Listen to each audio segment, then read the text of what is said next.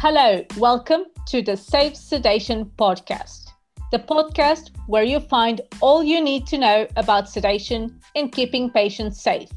Brought to you by Sedate UK, and with you are your hosts, Andrea Trigo, Martin Lees, and Craig Cook. If you are a first-time listener, make sure you hit that subscribe button so you don't miss new episodes. Check out our website at www.sedate-uk.com and follow us on Instagram, Facebook, Twitter, and LinkedIn. Today's episode is sponsored by Medtronic Capnostream Monitoring. In today's episode, we're talking about the shared airway in sedation practice. As more patients require less invasive procedures performed under sedation, there is a specific challenge to consider in procedures where the airway is shared. Today, we're going to discuss shared airway, related possible complications, and how to prevent them using appropriate monitoring equipment. Let's start with the basics. Craig, can you explain to our listeners what is a shared airway? Yes, of course, Andrea. So a shared airway effectively happens when both the sedation practitioner as well as the surgeon require access to the airway. The sedation practitioner needs it for maintaining a patent airway and ensuring adequate oxygenation, and the surgeon requires it to get access and, in certain circumstances, a clear view of the operative field for the procedure. Okay, I can definitely see how that can be challenging. Martin, can you give us certain examples of diagnostics or interventional procedures that are performed under sedation where the airway is shared? Yeah, so shared airways are commonly encountered with several interventional diagnostic and surgical specialties that operate within the head and neck. For example, endoscopy is one, where routine endoscopic examinations, which are used to diagnose and sometimes treat conditions that affect the upper part of the digestive system. During the endoscopy, a biopsy may also be performed to collect tissue samples. Or, for instance, bronchoscopy, which is used to directly visualize the airways, allowing for numerous diagnostic and therapeutic interventions. There are also situations in dentistry with procedures that range from simple extractions to more complex interventions, such as perhaps dental implants. And then finally, transesophageal echocardiogram that uses the ultrasound waves to check the structure of the heart is effectively a gastroscope used for cardiology imaging. So I can see that it's actually a range of interventions and procedures that are affected by these particular challenges of shared airway. So we have doctors and nurses working in different environments, and they might find this topic today very useful. Let's maybe dig a bit deeper in the complications that can happen. Why is it important that we're talking about shared airway today? It's because complications can happen. Can you maybe tell us a bit about that, Craig? Yep. Well, during conscious and moderate sedation, the airway really shouldn't require intervention, and ventilation is usually adequate. However, as we all know, sedation is a continuum, and for that reason, we can never really predict how a patient will respond to sedative drugs. Therefore, sometimes there's a risk the patient may momentarily enter a sedation state deeper than what was intended. And that could lead to airway problems or ventilatory compromise.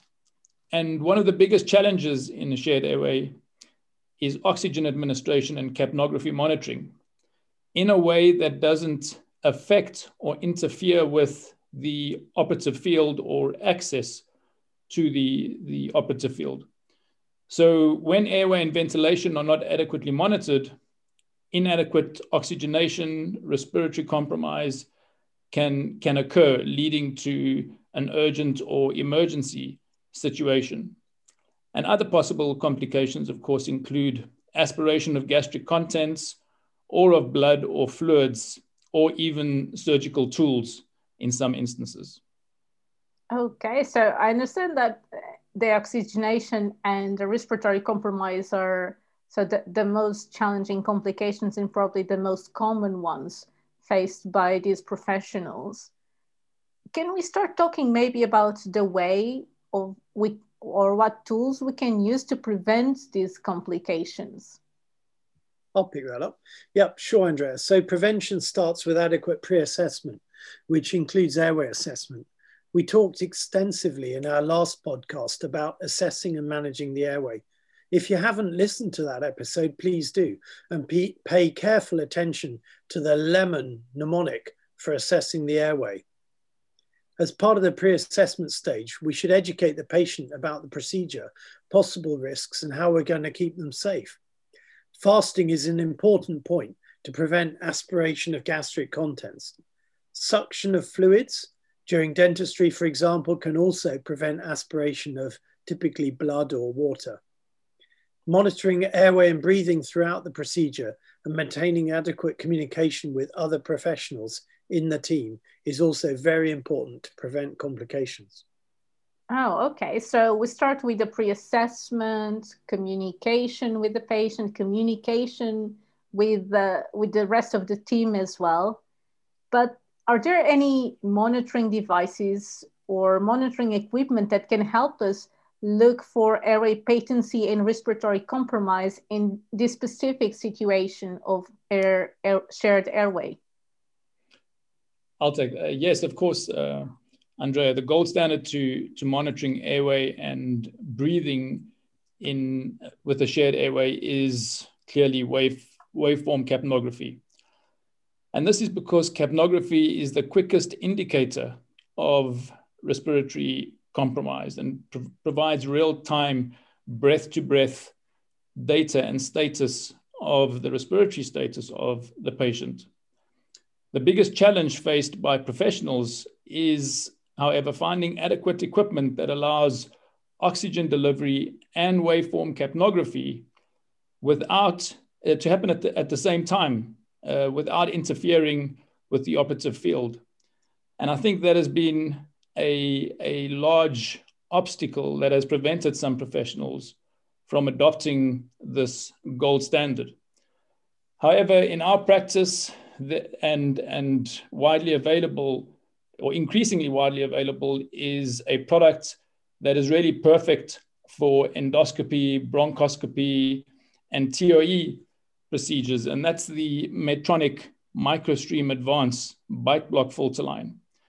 And this allows several things to happen simultaneously. It's a bite block, effectively, that accommodates up to a 60 French endoscope, and it protects the delicate endoscopes, number one.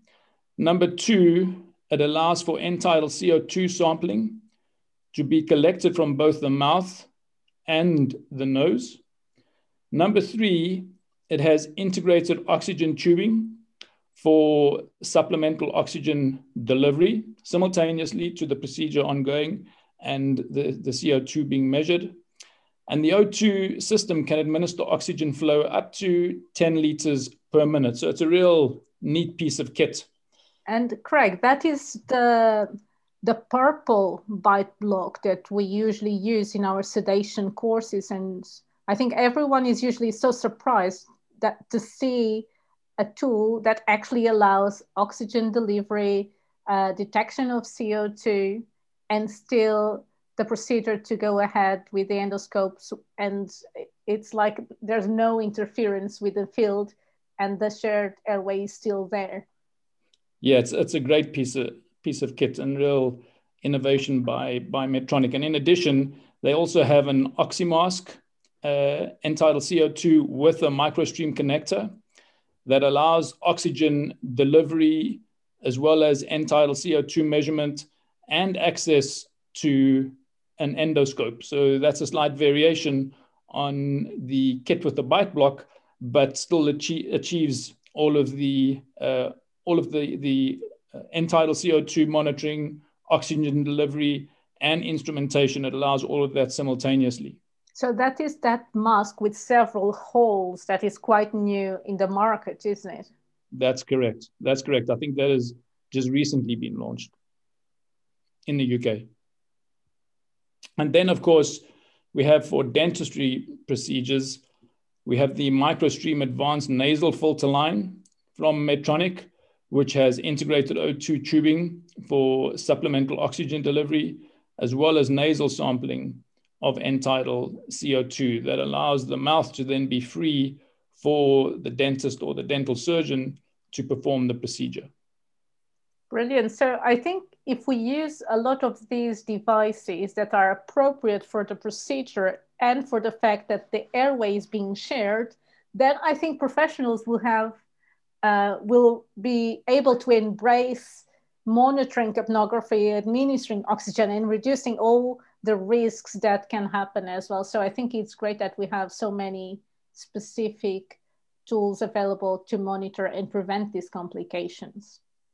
I would like to go back to something that we mentioned before, which is the communication, because I think if we're all sharing the airway, communication is crucial between practitioners, interventionists, and also patients. Martin, could you maybe elaborate a bit on that? Yeah, certainly. So you're absolutely right, Andrea. Communication between the professionals and the patients is absolutely key. And it starts with appropriate patient education when obtaining consent. I think the patient has to be aware of the risks and benefits of the procedure and should have clear expectations about the recovery, discharge, post-procedure pain management, and potential over-the-counter pain medication. And it's a perfect time to talk about the challenge of the shared airway and how the patient will be kept safe during the procedure. So during the procedure, it may be difficult for the patient to maintain a purposeful verbal response, but there are other ways aside from voice, which can be used by the patient to confirm his awareness and communicate with the team. The patient may, for example, use hand gestures to communicate. Communication amongst the professionals as well ahead of the procedure is also important.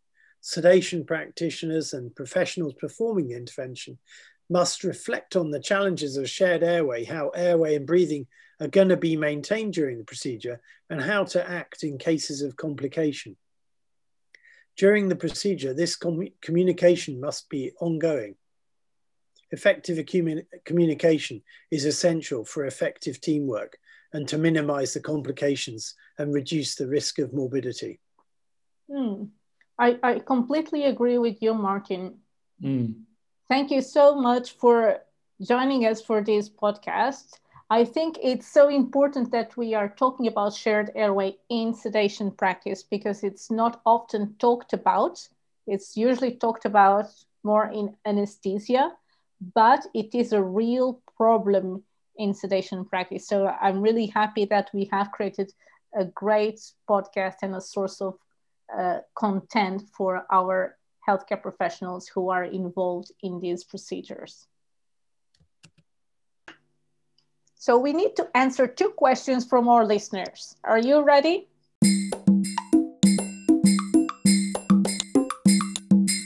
The first question is, what is the normal value for end-tidal CO2?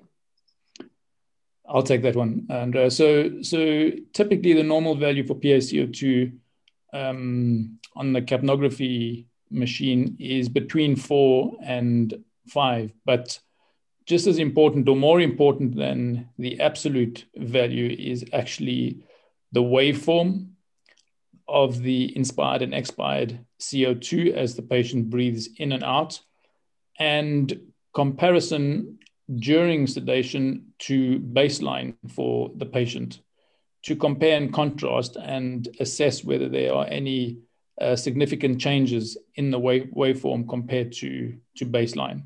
So I think the absolute values are one thing, but the waveform and the comparison to baseline is more important.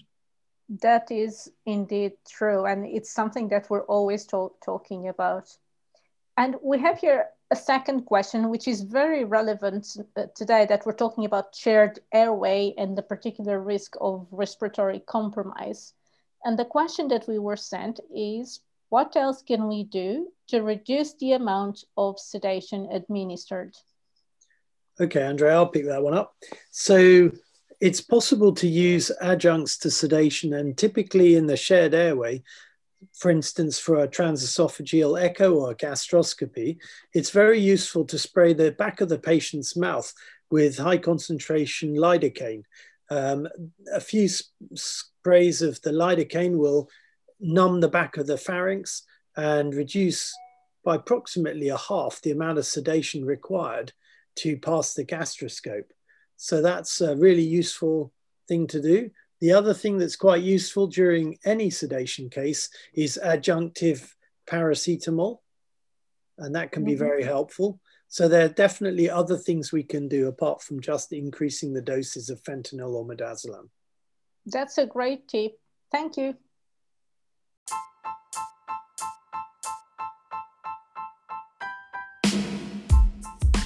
And that is all for today. Thank you for joining us. We will share all the information about this episode on the podcast notes. There's a new episode coming up soon. Make sure you hit that subscribe button. And you can find us on www.sedate-uk.com and on social media. Please feel free to message us directly if you have any questions, feedback, or comments. Thank you for listening.